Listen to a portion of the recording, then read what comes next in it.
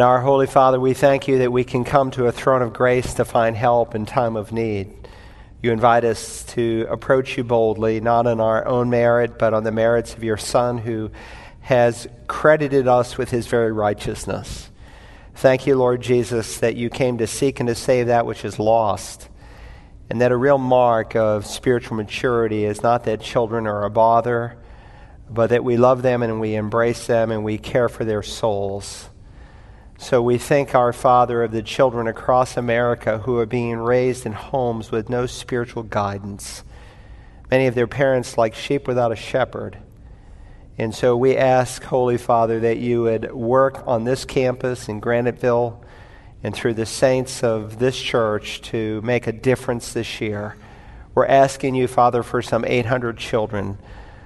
We ask in this new week as we are in and around town that you would give us a sensitivity to people in our neighborhoods and the supermarkets and places where we work, and to reach out and invite. Thank you for the children who have found Jesus as Lord over these past 35 years here at CBC. And we pray that that would happen again this year, and not just the children, but many of their parents would find Christ because of it. We thank you for the way our own children will be ministered to, and we pray it would be a great event in their life. Now, Father, we humbly approach you today. We thank you that you've given us your word as a lamp to our feet and a light to our path. You told us that we are to long for it as a baby would long for milk, that we might grow in respect to our salvation. Lord Jesus, you said, sanctify them in the truth. Your word is truth.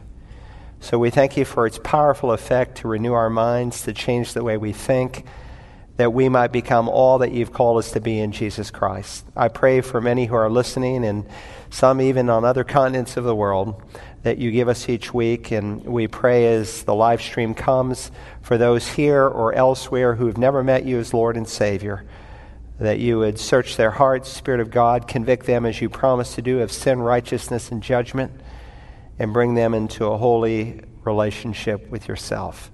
Help me, Father. Please come and fill me and anoint me and use me. I pray in Jesus' name. Amen. Take God's word this morning, would you, and turn to the book of Revelation chapter 2. Revelation, it will capture your attention. It will stir your imagination.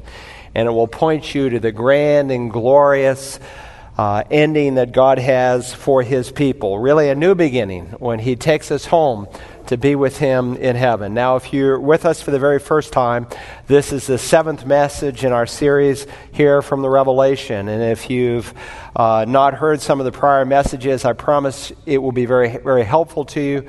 You might want to download on your phone the Search the Scriptures app or on your computer, and all those messages are available. Revelation, it's really the conclusion to the Bible. It's not Revelations, it's apocalypsis. It's singular in the New Testament. This is not the book of Revelations that we're studying. This is the book of Revelation. It's an unveiling of Jesus Christ. And what is so amazing is that a book whose title is The Unveiling, to uncover, is a book that is very close to a lot of people. I've told you that it is the least preached book in all of the New Testament. Many people are intimidated by it. And yet, it is one of those books that God tells us that if we will read it and study it and heed it, that we will be blessed by it. Now, there are many general exhortations that come from the blessing of studying and reading Scripture, but this is the only book in all of the Bible with a specific promise attached to the reading of this book. So we would do wise to heed it.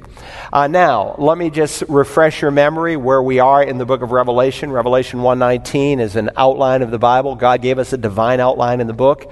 Therefore, write the things which you have seen. That's chapter 1. Chapter 1 is a vision of the glorious, exalted, resurrected Christ. And he writes about that in chapter 1. The things which are, things that were true and happening in his day. That's chapters 2 and 3. As he writes to 7 literal actual churches. And then the things that will take place, metatata, after these things. And so the first 2 words 3 in English, chapter 4 is after these things, metatata.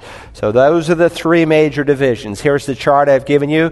The things past, chapter 1, that's the Christ. It's all about Jesus. Chapters 2 and 3, the things that are present.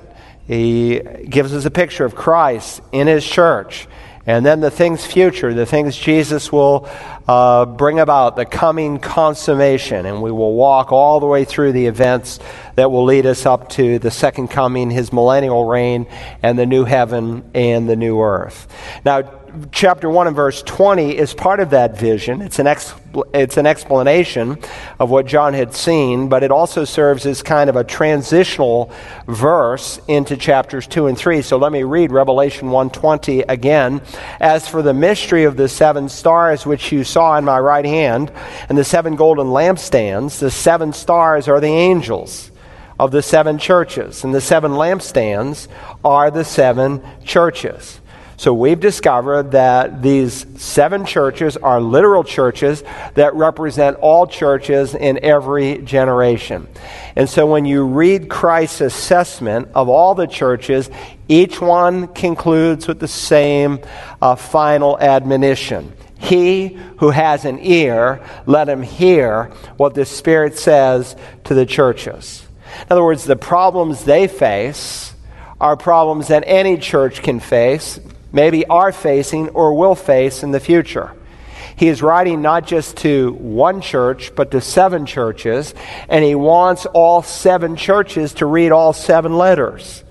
And by application, he wants us to read all 7 letters. Because like with the other epistles in the New Testament, whether it's the epistle to the Romans or Corinthians or Galatians or Ephesians, it was not just for that church, but for all the churches. It's for the people of Community Bible Church. Now, we've already studied that there's a pattern that runs through all of these churches. He begins with a characteristic description of himself, and then there's an evaluation. Maybe something positive, maybe something negative, or both. And we've seen all 3 expressed. And then he concludes again with this statement, he who has an ear to hear, let him hear what Jesus, the Lord of his church, says to the churches.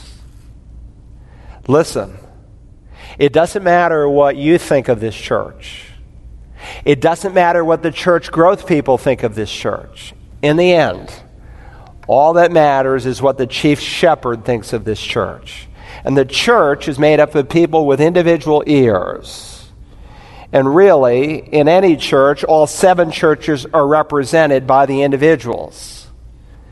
But typically, there's a composite characteristic that a church would best represent. Maybe it's Sardis or Philadelphia or Laodicea or whatever it might be.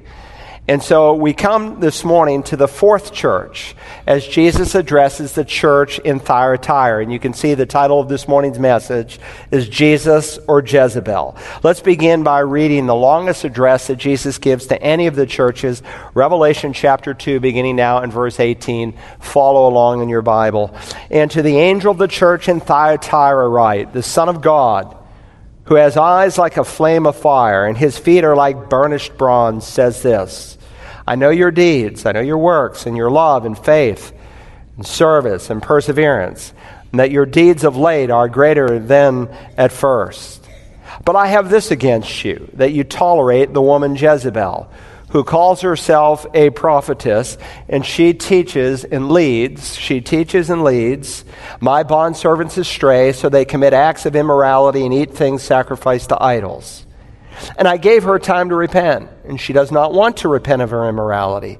Behold, I will throw her on a bed of sickness, and those who commit adultery with her into great tribulation, unless they repent of her deeds. And I will kill her children with pestilence. And all the churches will know that I am he who searches the minds and hearts, and I will give to each one of you according to your deeds. But I say to you, the rest who are in Thyatira, who do not hold this teaching, who have not known the deep things of Satan, as they call them, I place no burden on you. Nevertheless, what you have, hold fast until I come. He who overcomes, and he who keeps my deeds until the end, I will give authority over the nations. And he shall rule them with a rod of iron, as the vessels of the potter are broken to pieces, as I also have received authority from my Father. And I will give him the morning star. He who has an ear, let him hear what the Spirit says to the churches. Now, when we come to our passage this morning, it really challenges us what it means to be a Christian. Not how to become a Christian, but what it means once you are saved, and what are the implications of being a Christian. Now, throughout God's Word, he refers to his people as saints, hagioi, holy ones. You are a saint this morning if you've been born again, because sainthood in the Bible is not determined by what you've done, it's determined by what God has called you, what he has credited to you. You have been justified, declared righteous if you are born again. And so whether you are the newest Christian or the oldest Christian, the most consistent or inconsistent, the most victorious or the most defeated, if you know Jesus, then you are a saint of God. But with this new position of sainthood, God calls us to a new practice. He wants our practice to match our position. The Apostle Paul, when he quotes the prophet Isaiah, hones on this truth. He writes in 2 Corinthians 6:17, "Therefore, come out from their midst and be separate, says the Lord, and do not touch what is unclean, and I will welcome you." Now, neither Paul nor Isaiah were teaching a life of asceticism when he says, come out and be separate. He's not calling us into a cloister of monks. God calls us to engage the world. He calls us to win the world, but not to be worldly. The problem is sometimes we touch things that we know we should not touch, or sometimes in our ignorance, like little children, we touch things that we should not touch. And so the question that God puts before his people as he addresses this church, and every church, and really not just here, but all the way through the New Testament, is how do you live in the world without being worldly? How far can you go, say, in accepting the world's fashions and standards and practices without becoming like them? Now, unfortunately, today, if you have standards, some will accuse you of being narrow-minded. But it's not always bad to be narrow-minded. Listen, if I go to my physician and I'm sick, I want him to be very narrow-minded over what kind of a prescription he gives me. And if I am sick spiritually, facing either a heaven or hell, because that is ultimately what we all will face, then I want to be very clear as God's spokesman, as God's doctor, as to what his prescription is to the way of salvation. And when it comes to your testimony, your lifestyle for Jesus, which is the focus and scope of this passage, I don't want to be polluted by the world, such that I would give up my usability before the living God. Now, in many ways, Thyatira was really a wonderful church. But they had one tragic mistake. They were tolerating some things. They were putting up with some things that they should have put out of the church. And of course, they may have thought that they were broadening their minds and being very open, when in reality what they were doing is they were stretching their consciences. They were compromising. They were tolerating things that God says we are not to tolerate. So God has given us his word to give us wisdom to know how it is we should live. Paul, when he writes to the church at Rome, says, "And do not be conformed to this world, but be transformed by the renewing of your mind." That's what we're doing this morning. That's why we come and we teach the Bible expositionally, because that's the only way you're going to grow and become the person that God wants you to become. We're not here to entertain. We're here to feed. We're here to shepherd the flock. Feed them my word. That's the way a pastor expresses his love to Jesus. The only way my mind, your mind, anyone's mind can be changed is with truth. And so don't be conformed. Don't let the world shape you into its mold, but be transformed. Metamorpheo, we get our word metamorphosis from it. You know, the process that a butterfly goes through to become what he is.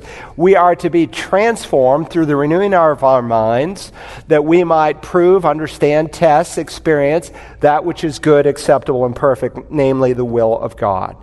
And so that's what Jesus does for his church, and that's what he does for this church.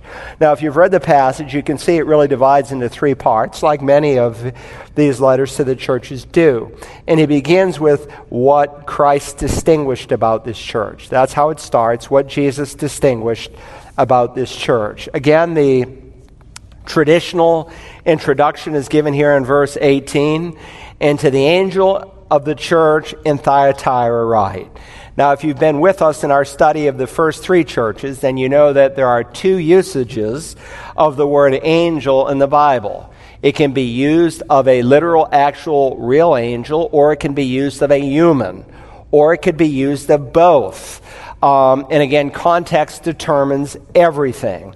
And we've seen that in this context that these are not 7 literal angels that he is speaking to, because angels never preach and teach the church. But as virtually all Bible scholars agree, these are 7 angel pastors. So you're looking at Angel Carl this morning. He has called me to shepherd his church. I don't do it alone. There's a plurality of elders in every local assembly. But amongst that plurality, there is a leader amongst equals. And so he's addressing what today we would call in the 21st century the senior pastor. Now you can see here on the map, if you remember, that these 7 churches follow this horseshoe-type delivery, beginning with Ephesus, number 1, and ending with Laodicea, number 7. So we started with Ephesus, which is the formal church. I call it the formal church because it was doctrinally straight as an arrow, but unfortunately they had left their first love. Then we went from Ephesus 35 miles north of there to Smyrna. That's the fearful church. So Jesus says, do not fear. Why were they fearful? Because they were being persecuted for living a righteous life.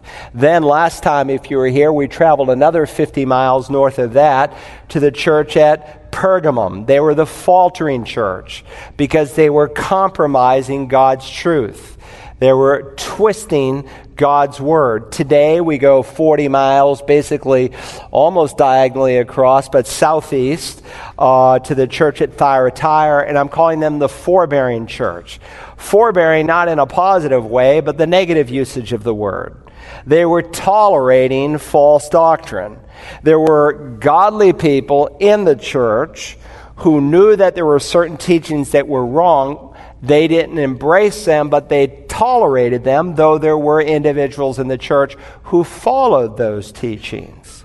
Now, I think it would be helpful to say just a few words about the city of Thyatira. Remember, it's in the province of Asia. Asia is not what we consider the continent of Asia today. It was one of the Roman provinces, and within the province of Asia, later it was called Asia Minor to distinguish it from the continent, are these 7 churches. And we've seen there's a reason why he selected these 7, and we'll explore that further, especially when we come to the final church. Thyatira was originally called Pelopeia. But there was a general who ended up conquering this city. We actually studied this general, if you were with us in our series in the prophet Daniel. In Daniel chapter 8, the prophet, ever before it happened, predicted that there would be this leader who pictures Alexander the Great, who would conquer the world, establish the Grecian Empire, and after his death, his empire would be divided into 4 sections. And one of those 4 sections was led by a general by the name of Seleucus. Well, when he conquers this city in 290 BC, back home, his daughter is being born. And his daughter's name is Thugatira. And so he renamed the city Thyatira. If I asked you how you came up with some of your children's names, I've heard some interesting stories over the years. One lady who named her child after a paint in the paint store. I mean, I've heard all kinds of things. But, if you conquer a city and you take it, I suppose you could name the city after your son or daughter that's being born. Now, if we could look at a more detailed map, a topographical map, that you would see that this city, Thyatira, was on the border between Lydia and Mysia. It's located between two valleys. And so it becomes a very, very significant trade route, and it becomes a very important city. Now here's a picture of one of many. There's a lot of ruins that are left in this particular city that you can explore and examine, and a lot of inscriptions that are written on the stones, and the stones tell a story. And if you read a lot of the inscriptions, you would discover that there are all kinds of trade guilds in this city, what today we might call a union. Sir William Ramsay, the great British archaeologist, said this of the city: more trade guilds are found in the city of Thyatira than any other Asian city. And as you read the inscriptions, you discover that there were wool workers, there were linen workers, there were makers of garments, there were people who made leather products, but most importantly and most distinguished, this city was famous for its purple clothing.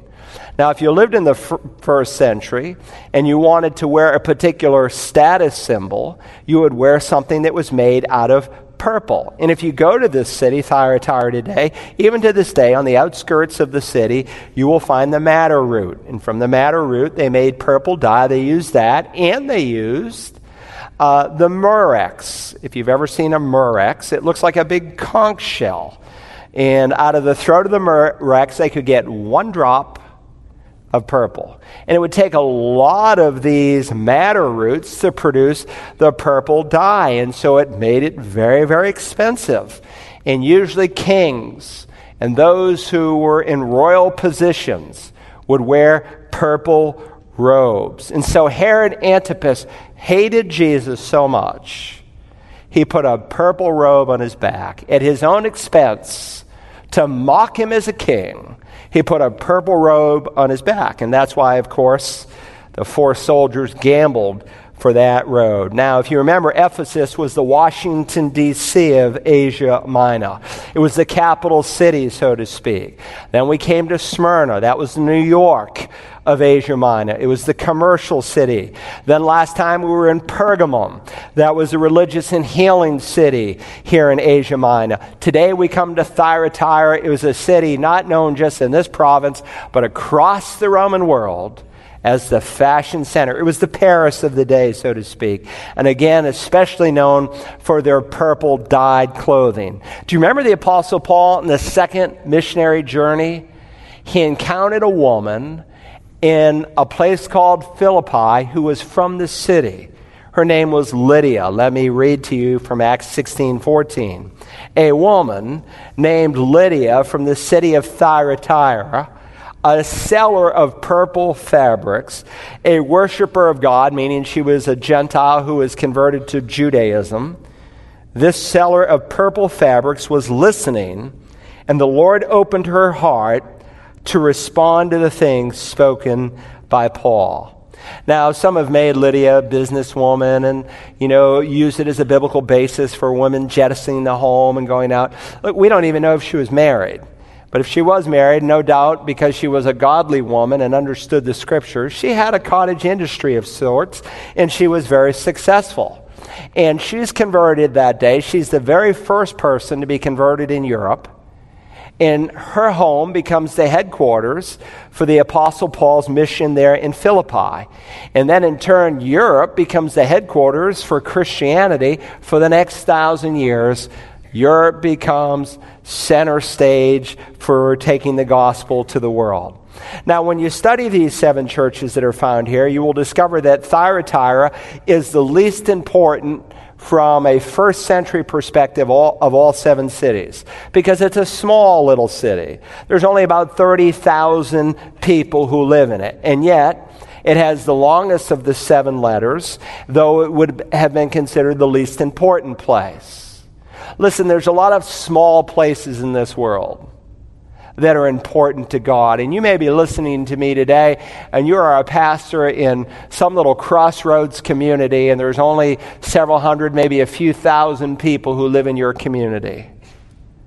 But what you are doing is no less important. And you may be serving in a church like that. Your church is not unimportant to God. God needs people in every place. And those same pastors who pastor a church of 150, if they were in a city like Atlanta with 6 million, they might be pastoring a church of 10,000. But God is not a respecter of persons. And God cares about his people wherever they are. And so God places in this city this woman, Lydia. He brings her all the way from Thyatira to Philippi so she might hear the gospel, and Europe becomes center stage. And God places people all over the world in different places to make an impact for his son. Now, with that said, let's see how the Lord deals with this church. We begin with the Lord distinguished his character to the church. He distinguished his character to this church. Again in verse 18, and to the angel of the church in Thyatira write, the Son of God, who has eyes like a flame of fire and his feet are like burnished bronze. Now, remember, the descriptions for 6 of the 7 churches come right out of chapter 1. And a number of you have told me you took the challenge. You went back, you studied chapter 1, and you matched the verses next to the introduction in the church. And if you haven't done that, do that yet. There's one church that he does not draw from the vision of chapter 1, and we'll see that there's a reason for that. So he chooses 7 titles, and he doesn't obscurely choose the 7 titles.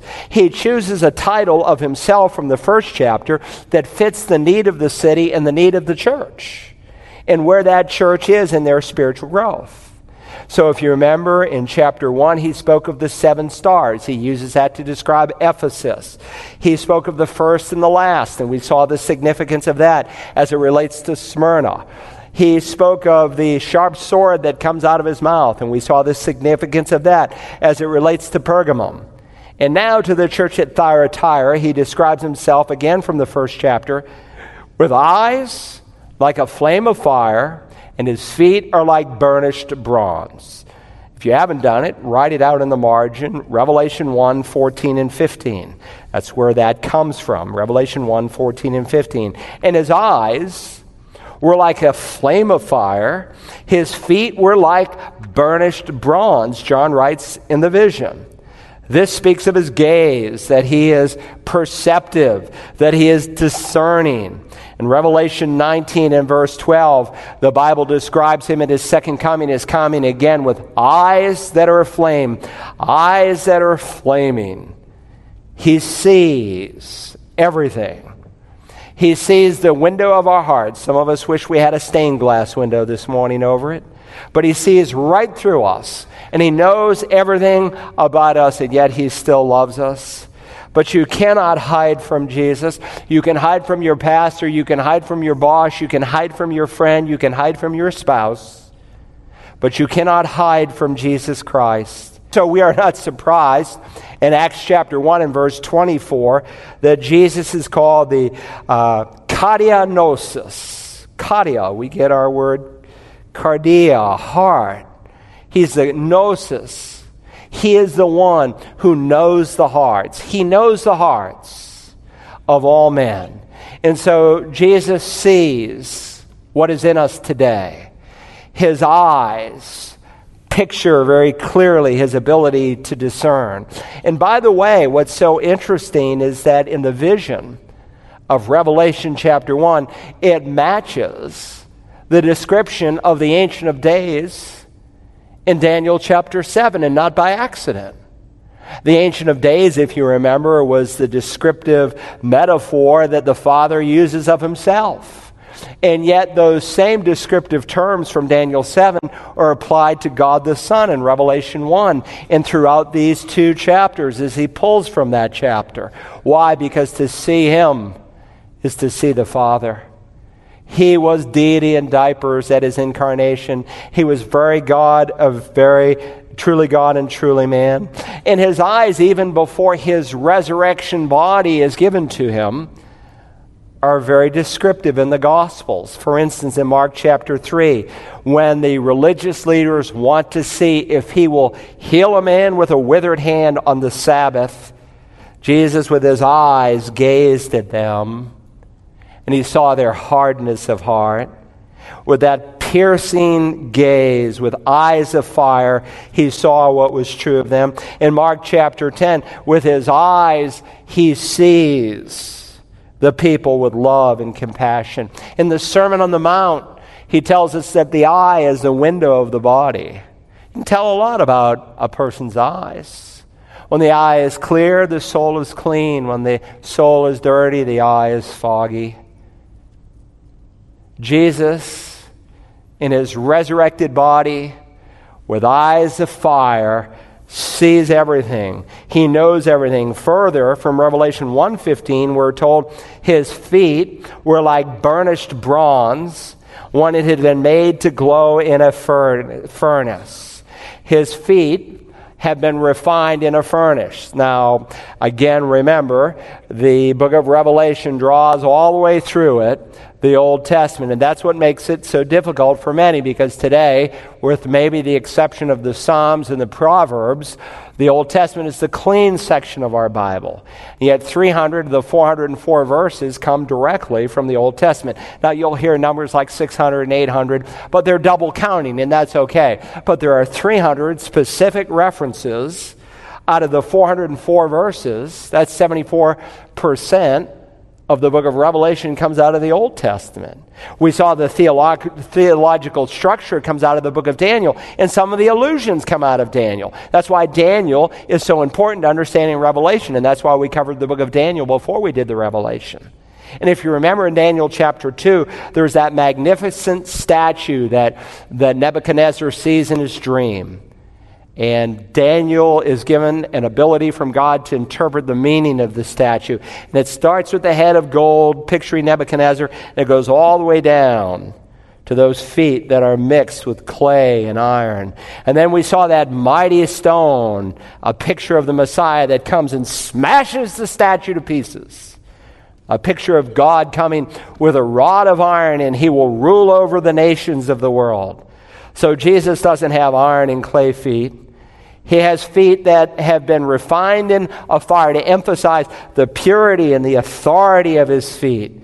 And so the expression, the feet of kings, because kings are typically elevated when they evaluate their subject. The feet of kings speaks of a king's authority. And Jesus, with bronze feet, and we studied last time that bronze in the Bible, and we'll see it again in the Revelation, is a symbol of judgment. And so Jesus comes with his feet of bronze, with his eyes of fire, and he's evaluating his people. So first, he distinguishes his character of the church. Secondly, the Lord distinguished the works of the church, And so the omniscient, all-seeing, authoritative Son of God is this: I know your deeds. Some of your translations say, I know your works, and your love and faith and service and perseverance, and that your deeds or your works of late are greater than the first. So Jesus begins by telling us that he knows their deeds or their works. Now, works are fine as long as they are kept in perspective. The Bible is very clear that you're not saved by your works. You're not saved by your deeds. For by grace have you been saved through faith, and not of yourself. It is the gift of God, not as a result of works. Paul will write in Galatians, if you could be saved by your works, then Christ died in vain. He died for nothing. 2 reasons given in the Bible why your works cannot save you. They can never make you righteous. They can never remove the stain of sin. And God, as he will write at the end of the Revelation, will not allow anything into his heaven that will defile it. And so unless somehow the defilement of sin is dealt with, you'll never enter the kingdom of God. And number 2, works can never satisfy the just penalty of sin, which is death. But works are important. They're described in the Bible as the fruit of salvation, not as the root of salvation. You're not saved by works, but then the next verse says, we are his workmanship, poema, poetry, created in Christ Jesus to do good works. And so Jesus recognizes their deeds, their works, and he spells them out with 4 nouns. Notice, love, and faith, service, and perseverance. The first 2, love and faith, really describe our motivation. Twice-born saints are people who desire to serve the Lord. Not because they have to as much as they get to. Not because I'm trying to work my way to heaven, but because I'm going to heaven. We are not simply motivated by a set of do's and don'ts. God has his do's and don'ts, but that's not the motivation for doing those do's and don'ts. It's the grace of God that teaches us to deny ungodliness and worldly desires and to live holy and righteously in the present age. And then the next two nouns, notice, service and perseverance. Service, diakonon, it comes in the Bible, is either servant or deacon. It's the same word. He that would be great among you, let him be the diakonon, the deacon of all. There is a non-technical use of the word. And then he that would be a deacon must meet these qualifications. That's the technical use of the word. But it's interesting that he describes these saints as diakonon. In other words, they didn't see the service in the church as relegated just to a particular elite body of believers, but that every saint is called to be a servant. And then they were known for their perseverance, and it's a word that describes someone who is willing to keep going even in difficult circumstances, even under the strain of a Christ-hating world. And so we are to serve and persevere, not out of compulsion, not out of a spirit of I have to, but out of a spirit that I get to. And these were people who were growing. And the emphasis is here is not quantitatively, but qualitatively. How do I know that? Because we will come in just a few verses where he will say, their deeds of late are greater than the first. That is, you are growing and you are more characterized by these four nouns today than you were back yonder. They were becoming more and more like Jesus Christ. Listen, this is a great church in some respects. It's been said, and I think it may be accurate, that the lifespan of most churches in terms of their effectiveness is 15 years. And then after 15 years, the church begins to decline and wane, and sometimes they go into total apostasy, and they're no longer even considered a church by God. Here's a church, Thyatira. They'd been around for 60 years. And Jesus said they were still progressing. Now, from a pure numerical perspective, 80% of the churches in America are on the decline. Very sad. The Wall Street Journal says that in the next decade, 50,000 churches in America will close. They'll become nightclubs or condos or homes or all kinds of different things, and that's what they are becoming. And it's so sad and so unfortunate. But here's a church that was progressing, and they were progressing in the most important realm, and that was qualitatively. And typically, when the church are growing qualitatively, the church will grow quantitatively. Listen, you this morning, let's not talk about the church as a whole. Let's talk about us as individuals. We're either progressing or we are regressing. We are either green and growing or we are brown and dying. There's no in between. You cannot stand still. The great church in Ephesus was backsliding. They had left their first love. The small church here in Thyatira was progressing. They had a very relevant, deepening love. Now, that's what Christ distinguished about this church. Beginning now in verse 20 through verse 23, we have a description of what Christ disliked about this church, what he disliked about the church. Notice now verse 20, but I have this against you, that you tolerate the woman Jezebel, who calls herself a prophetess, and she teaches and leads my bondservants astray, so they commit acts of immorality and eat things sacrificed to idols. Two sad realities. First, Christ disliked their toleration of Jezebel's heresy. He disliked their toleration of the Jezebel heresy. There was a vice mixed in with these four virtues, and it was a terrible vice. And so now we have the Son of God with his eyes of fire and his burnished bronze feet saying, I have this against you, that you tolerate the woman Jezebel. There was life in this church, but there was the beginning of a spiritual malignancy that, if left unchecked, would destroy this church. They were tolerating a woman whose teaching, both theologically and morally, was evil.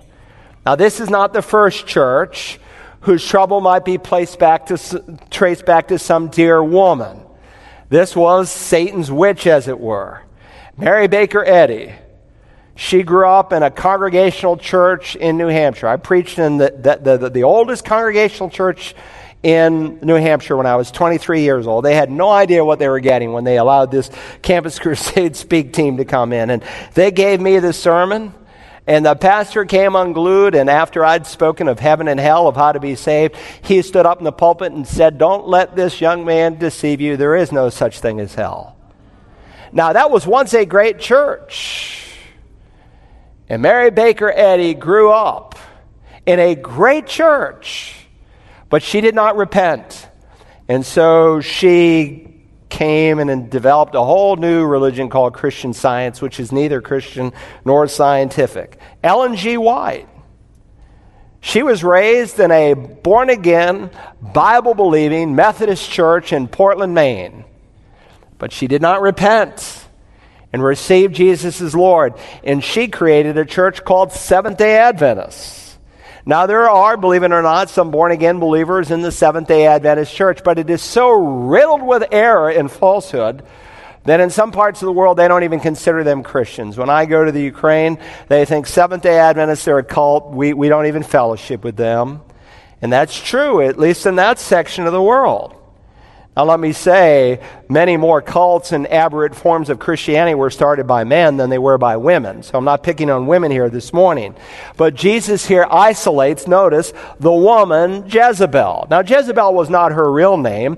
That was her figurative name.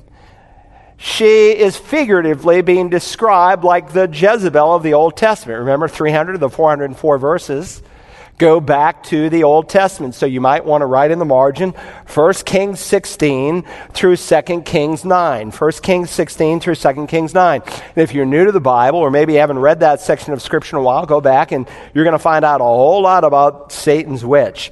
Jezebel is her symbolic name. Remember, he's signifying this revelation to us, as the opening verse indicates. And so most of our English translations, to catch the nuance in Greek, renders it that woman Jezebel, or paraphrase, you know that woman, the Jezebel type.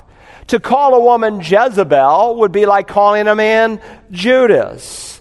It was the worst thing that could be said about her, because if you know Jezebel from 1 and 2 Kings, you know she was a colorful character in more ways than one. She painted her eyes, she adorned her face, and when she put her war paint on, she went out and she did evil.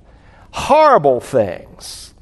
And no true prophetess, if they were born again, would keep the name Jezebel. They would immediately, I have a new name. And they would have immediately adopted it. But Jesus is giving her this symbolic name because she was a wicked woman. Jezebel in the Old Testament was a clever woman, a wicked woman. She came from Phoenicia. Her father was a king, and she introduced Baal worship. And I won't even describe it. It is so heinous and evil. It should never be mentioned, some of the things that she did from a pulpit.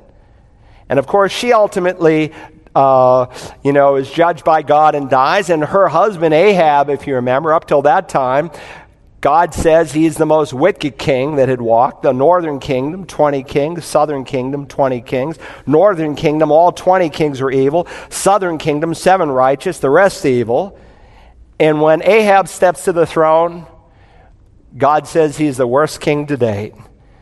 And he's like a lot of men today. In some ways, he was a strong man. You find him often in battle. In fact, he dies in a battle. But in home, he's a weak man. There are men like that. They're strong at the office, but at home they're weak. They're not the spiritual leaders of their home. And so Jezebel, the daughter of a pagan king, gets Israel to worship Baal, the fertility god. And so God raised up Elijah. Remember him there on top of Mount Carmel or Mount Carmel? And he says you cannot mix Baal worship with Jehovah worship. Remember 1 Kings 18:21? How long will you hesitate, he says to the people, how long will you hesitate between two opinions? If the Lord, all caps, if Yahweh is God, follow him. But if Baal, follow him. Because of Ahab's weakness, she very quickly has freedom to introduce wickedness. And Jesus repeatedly tells us, you cannot serve God and mammon. You cannot serve two masters at the same time. You're going to serve one or the other. There is no middle ground. The same could be said of other religions and cults in our world today. If there was ever a woman who was inspired by the devil, if not inhabited by a demon herself, it was Jezebel. And Paul tells us in the New Testament that in the latter times there will be doctrines of demons. Demons will be behind some teachings. Take Mormonism, for instance. You meet a Mormon, and they're so crafty, just like the devil describes himself. God describes him as an angel of light. And so when you ask them, do you believe Jesus is the Son of God? Of course we believe he's the Son of God. He's the Savior of the world. But Son of God is with a small s. You're a son of God, you're a daughter of God. We're all sons and daughters of God, but not God the Son. And so their strategy, I think it's been 8 or 9 years now, they said we're going to mix in with the evangelicals. And now these dear Mormons are mixing in with the evangelicals, even at some of their conferences. And it's an evil. And God's people need to be on alert. Just last Sunday, one of the bishops of the United Methodist Church ordained a transgender person to be a deacon. Now, deacons are a little bit different in the UM church than they are, say, in our church. We follow the biblical pattern. They don't. In either case, they are like preachers. Many of the pastors are really technically deacons. And so Sally Dick went ahead and ordained her. And of course, if you're a transgender, is your name Mary or Mike? I don't know. You're transgender. So she calls herself M.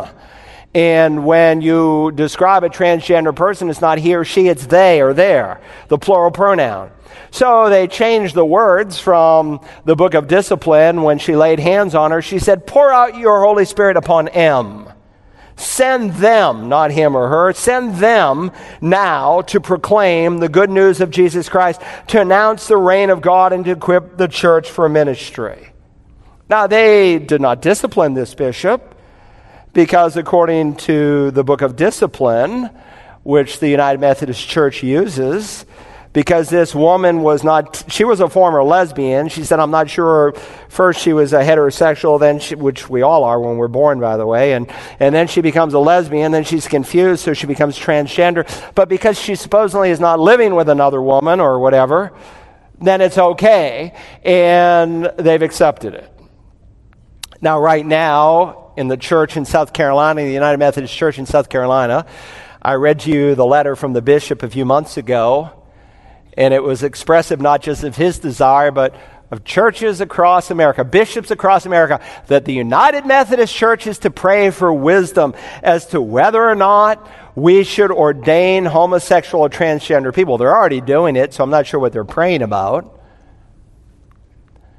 But the rationale is, look, we were wrong once on slavery and black people. Maybe we're wrong on transgender people. Look, if I were black, I would come up out of my seat and say, how dare you? How dare you even compare transgenderism to the civil rights movement? There is no comparison at all. This is an evil beyond evil. Now look, I want transgender, homosexual, drunks, fornicators, adulterers to come to this church, and we will welcome you and embrace you with open arms, but we're not going to change Jesus' standard for you to become a member.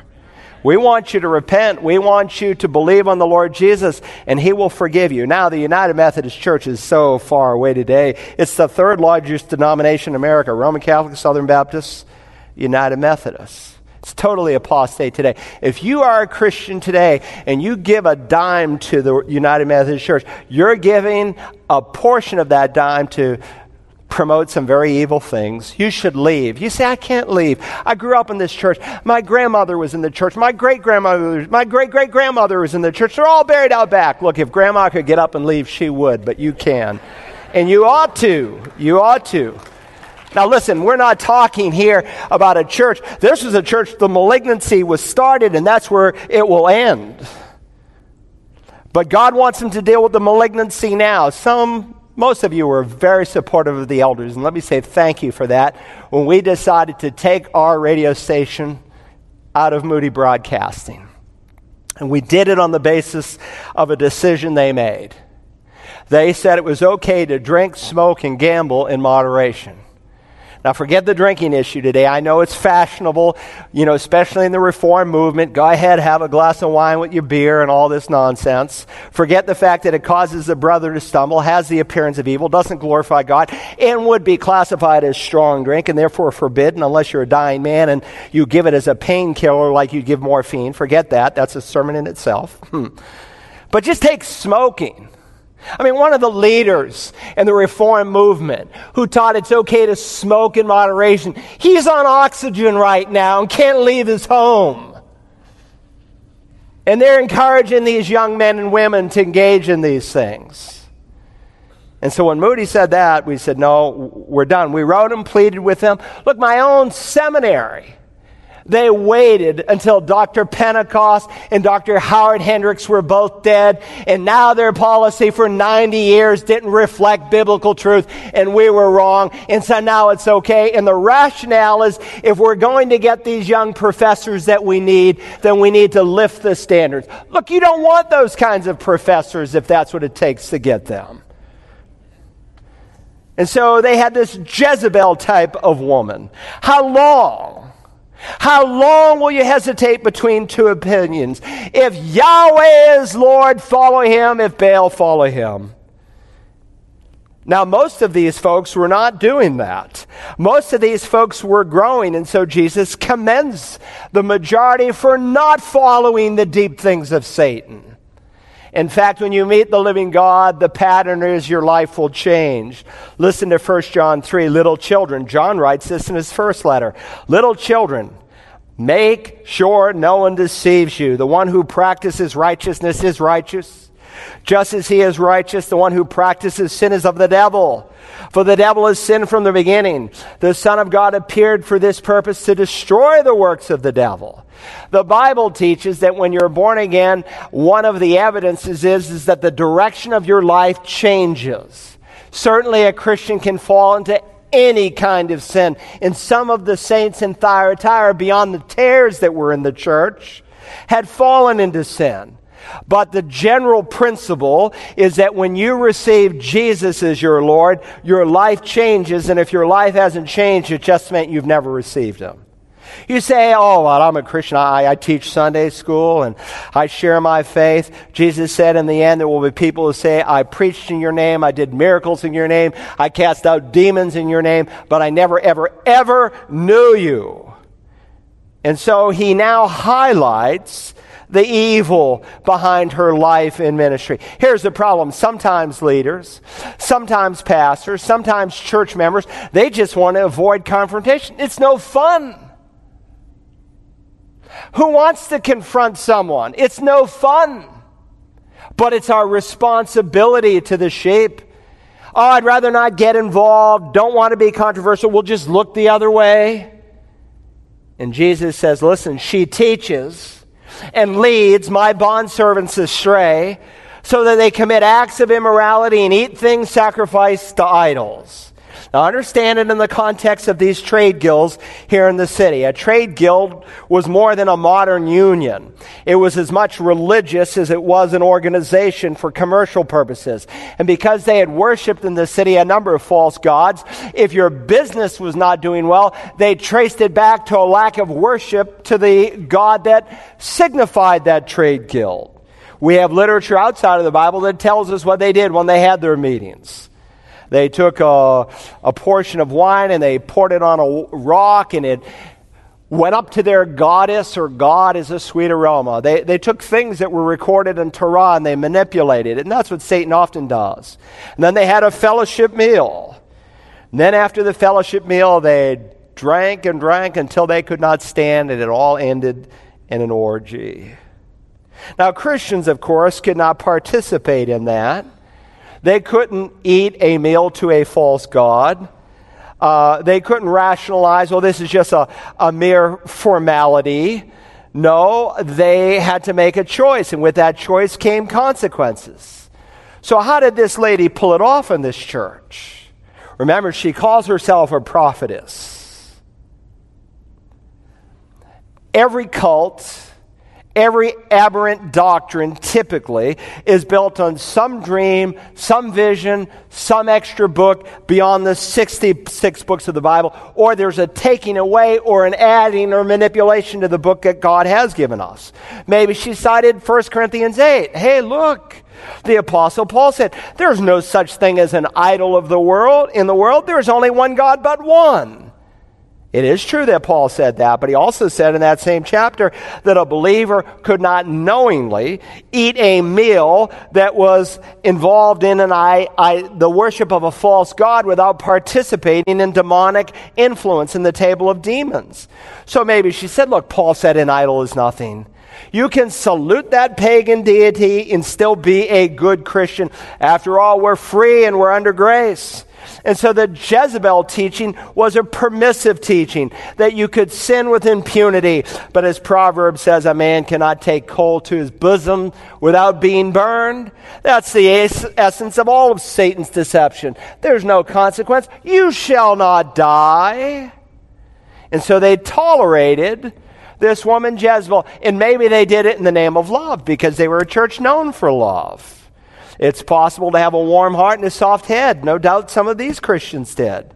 Some people probably reasoned, well, we don't want to be too narrow. After all, Jezebel's a nice person. Look, I've met a lot of false teachers who are some of the nicest people I've ever met. Oh, she's a nice person, and we don't have to cross every T and dot every I just alike. But Paul said in Titus 3, reject a factious man after a first and second warning, knowing that such a man is perverted and is sinning, being self-condemned. John wrote in his second letter, if anyone comes to you and does not bring this teaching, do not receive him into your house, and do not give him a greeting, for the one who gives him a greeting participates in his evil deeds. Please know there is nothing wrong with a Christian who says you cannot teach this, you cannot say this, you cannot practice this, and be consistent with the Word of God. If it doesn't square with the Word of God, don't do it. But no doubt this woman said, look, I'm a prophetess, I'm more educated than you, I am spiritual, I am deeper than you are. And Jesus says really what she is into is the deep things of Satan. No doubt some rationalize, look, Paul said if a man doesn't work, neither should he eat. We've got to provide for our family. And if we don't worship in this trade guild and do what they ask, we'll lose our job and our recognition and our customers in the community, and we'll be done and we won't be able to feed our family and we'll die. No, you don't have to eat to live. If you need to die for Jesus, then you die for Jesus. Now, the general spirit of this church is they had tolerated this woman. And God warns, a little leaven leavens the whole lump. So beyond their toleration, Christ also disliked their apathy toward the Jezebel heresy. He disliked their apathy toward this heresy. Again, verse 21, I gave her time to repent, and she does not want to repent of her immorality. Now, here's a picture of God's marvelous grace. He didn't immediately judge her. He gave her time to repent. And don't confuse, as Peter says, the patience of God, his long-suffering, with the fact that he doesn't care about what this world is doing. Just because God is patient doesn't mean he's impotent. He will step in sometime into human history. And God gave her time to repent because God would always rather correct than condemn. God would always rather pardon than to punish. And so the time for repentance had now ended. And let me just say parenthetically, if I read the New Testament right, the hottest part of hell are for those leaders who will allow gross error in the church and then to teach it. For the false teachers like Jezebel, and God was long-suffering. He wanted her to repent. Verse 22, behold, I will throw her on a bed. The time of retribution had come. I had thrown her on a bed, literally, or here, I have thrown her on a bed of sickness, and those who commit adultery with her into great tribulation, unless they repent of her deeds. Now, adultery. There's two forms in the New Testament, literal, physical, and spiritual adultery. When you give your life to Jesus, you are married to Jesus. There are 7 figures. This would be a great study if you haven't done it before. Go through the 7 figures that God gives of Christ to his church. The shepherd, the sheep, the vine, the branches. Well, one of them is the bride and the bridegroom. He's the bridegroom, we're the bride. And so when you give your life to Jesus, you're married to Jesus. That's why Paul can say in 2 Corinthians 11, "For I am jealous for you with a godly jealousy. For I betroth you to one husband, so that to Christ I might present you a pure virgin." James will write, "You adulteress, do you not know that friendship with the world, its values, is hostility toward God? Therefore, whoever wishes to be a friend of the world makes himself an enemy of God. Being saved is a lot like being married, because you get married, you take some vows, and you assume some responsibilities. Even so, at your baptism, you confess the same thing, that Jesus is Lord." And some were committing physical adultery, no doubt, when they gave themselves to wine at these trade guilds. That's what wine does. When you get boozed up, it causes you to become naked, the prophet Habakkuk says. You will do things that otherwise you would not do. That's why these Christians who advocate wine, one of my sons was telling me at the church he's in, he said, "Dad, unfortunately most of the people drink." He says, "I've yet to see some of my friends who haven't had too much at some time or another." That's what it does. "Oh, I can control it." Sure you can. And so Jesus speaks of physical adultery and spiritual adultery. Friendship with the world's values is to commit spiritual adultery, because you can't serve 2 bridegrooms. You must serve one or the other. Now, the Greek New Testament just says, "I'll throw you on a bed." But the word that's used, trying to bring out the nuance, some of the translations say a sick bed or a bed of violent illness. And then he says that not only will she be thrown on the bed, but also those who commit adultery with her, those who ascribe to her teaching. And Jesus referred to this coming time of great tribulation. There's coming a time when God will take out his church, and there will be great tribulation upon the earth. And there are some people in the church who tolerated the sin, some who had even fallen into it, but some were just tares. And they're going on to a sick bed of judgment. "Oh, you like adultery? I'll give you a bed of adultery. I'll give you a bed of sickness, a bed of violent sickness like you've never seen." And when the rapture of the church takes place, the true saints will be gone, and others will be left behind. "I will strike her children," the Bible says. "I will kill her children with pestilence." Literally, "I will kill her children dead." It's the word thanatos. You know what thanatology is? It's the study of death. It comes right into English. "I will kill her children with death." And the death that Jesus is referring to is spiritual death. We will study it later on. The second death, Revelation 20, verse 12, "And the deeds and the dead were judged from the things which were written in the book according to their deeds." Why will God at the great white throne judgment judge all the lost of all time according to their deeds? Because their deeds will show whether or not they know Jesus. It will reveal what's in their heart. And if anyone's name was not found written in the book of life, and no one's name at that judgment is found, they were cast into the lake of fire. This is the second death, the lake of fire. It's the eternal death. "And I will give to each one according to your deeds." Now, just very quickly, I'll just briefly comment what he decided about this church. 2 things, 2 encouraging truths. First, that the righteous were to maintain their testimony. The righteous were to maintain their testimony. We read now in verse 24, "But I say to you, the rest who are in Thyatira, who do not hold this teaching," praise the Lord, not everyone followed, "who have not known the deep things of Satan," as they call them, "I place no other burden on you. The promise of putting no other burden on them is a summary of just how simple his request is. Jesus said, "Come to me, all you who are weary and heavy laden, and I will give you rest. Take my yoke upon you and learn from me, for I am gentle and humble of heart, and you will find rest for your souls, for my yoke is easy and my burden is light." Christ's way is not burdensome. John will write in 1 John 5, "For this is the love of God, that we keep his commandments, and his commandments are not burdensome." If you know Jesus, they are a delight. Now, Satan may deceive you for a time that you've been ripped off, but it's a pleasure to follow the living God. "Nevertheless, what you have," he says, "hold fast until I come." Just keep on obeying me. Don't step away. Just keep plugging away, because when you get to heaven, there's an evaluation. And then secondly, the righteous will be rewarded for their testimony.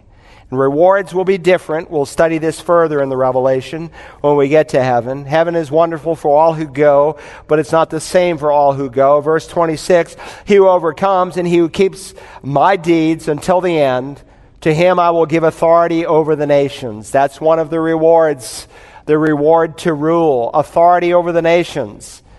And Jesus quotes here in verse 27, Psalm 2, "And he shall rule them with a rod of iron, as the vessels of the potter are broken to pieces, I also have received authority from my Father." So he's giving us a promise. We're going to reign with him, because Messiah is coming back to rule and to reign.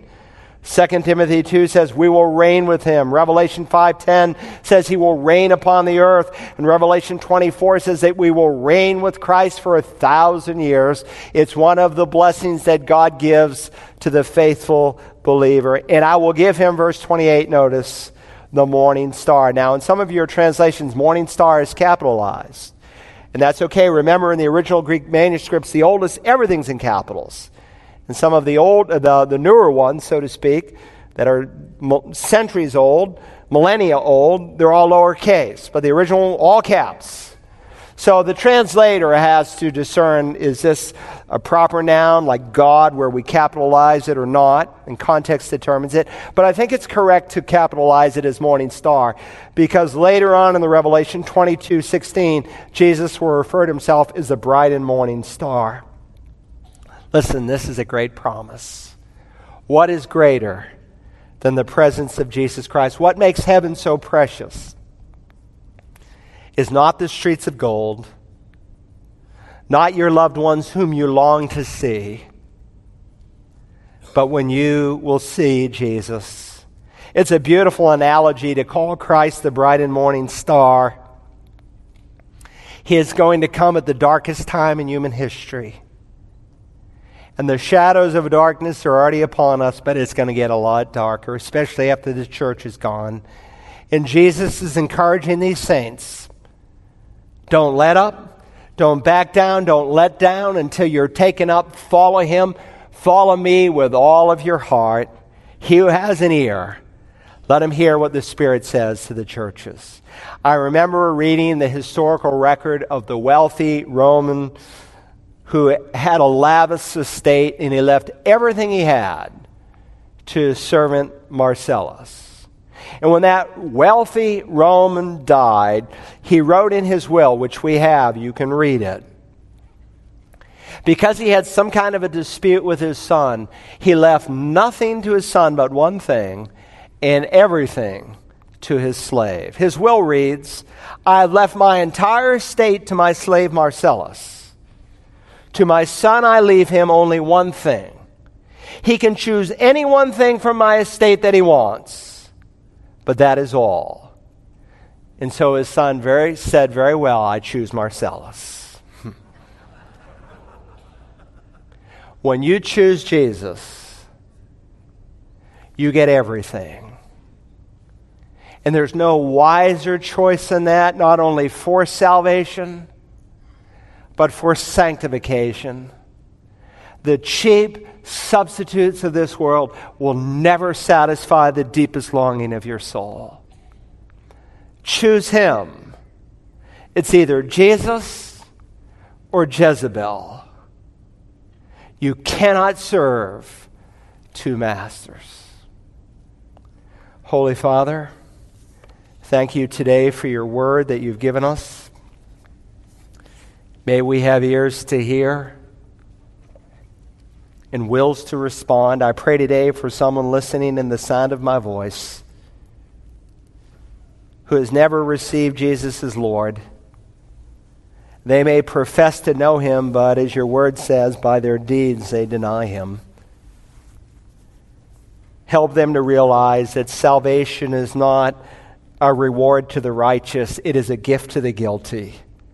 To the man, to the woman, to the boy or girl that will admit that they are spiritually, morally bankrupt, that they fall far short of the glory of God necessary to enter the kingdom of God. But thank you, as a gift, you will give it to anyone who will come and place their confidence in the one who died for all of our sin. Help someone today, Father, in simple, childlike faith to say, Lord Jesus, save even me.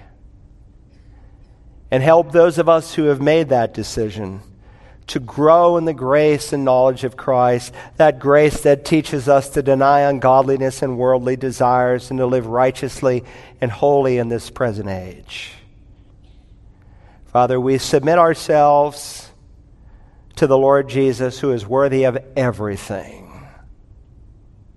May that be true of us today, this week, and all the days of our life. We ask it in Jesus' name and for his sake. Amen.